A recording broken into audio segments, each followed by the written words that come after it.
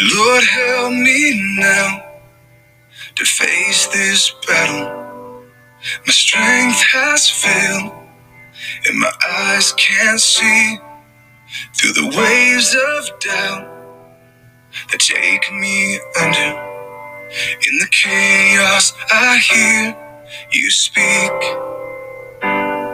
Be still and know that you are my God. Be still and know that you are enough. Though my heart is racing, still you're in control. Be still and know that you are my God. Station 6. Veronica wipes the face of Jesus. After Jesus was arrested, the guards placed a sharp crown of thorns on his head. The thorns pierced the skin on his scalp and drew blood. Now, hours later, the blood, sweat, and filth have covered Jesus' face. It was a sea of hate.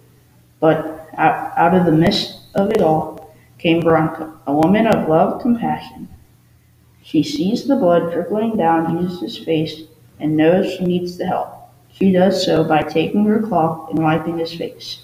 The imprint of Jesus' face is left on the cloth.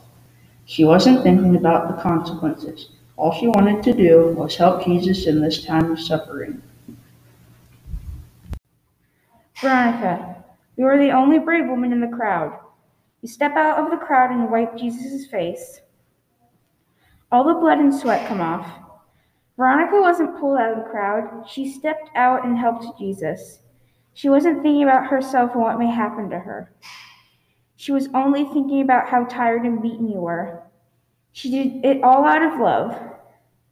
Sometimes we have to be the one to step out and be brave. Jesus, I don't always reach out to those who need me. Sometimes when I see things that I know are wrong, I don't always stop it. I'm not always brave enough to step in. Lord, please help me to learn from Veronica's courage. Let me see the world through her eyes. Make me aware of the needs of those around me. To realize that the little deeds can make a big difference and give me courage to stand up for what I know is the right thing to do. If only for a moment. I was here for Passover. I didn't want to be part of this moral spectacle, a criminal paying for his crimes. I watched the injustice caused by hate and fear. This isn't a show, a man dying. I feel guilty not doing anything to help. If only for a moment. This cross is so heavy. How could one man carry this on his own? I don't want to help, but I'm afraid to say no. Each step I take weighs upon my soul. I feel the judgment thicken the air. He's carrying all this weight by himself. Wiping his face was the least I could do. His face filled with pain and sorrow imprinted on the veil. The weight pressed on his shoulders makes him trip. All the focus is on him. The tension sickens me as the crowd weeps, jeers, shouts, and pushes. If only for a moment. I don't want to share his punishment. I'm not a wrongdoer. I don't believe this man. What will the guards do to me? Will they harm me? I don't care what others say. Their opinions don't matter to me. I believe he will save us. I believe he is doing this for us. If only for a moment.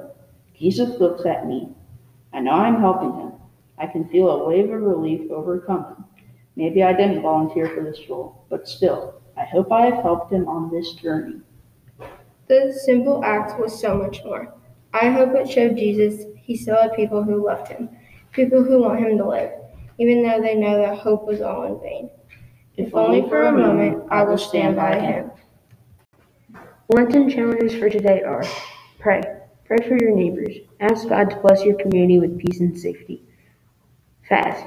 Fast from being first. Give someone else your turn. Let someone go ahead of you in line. Allow someone else to win.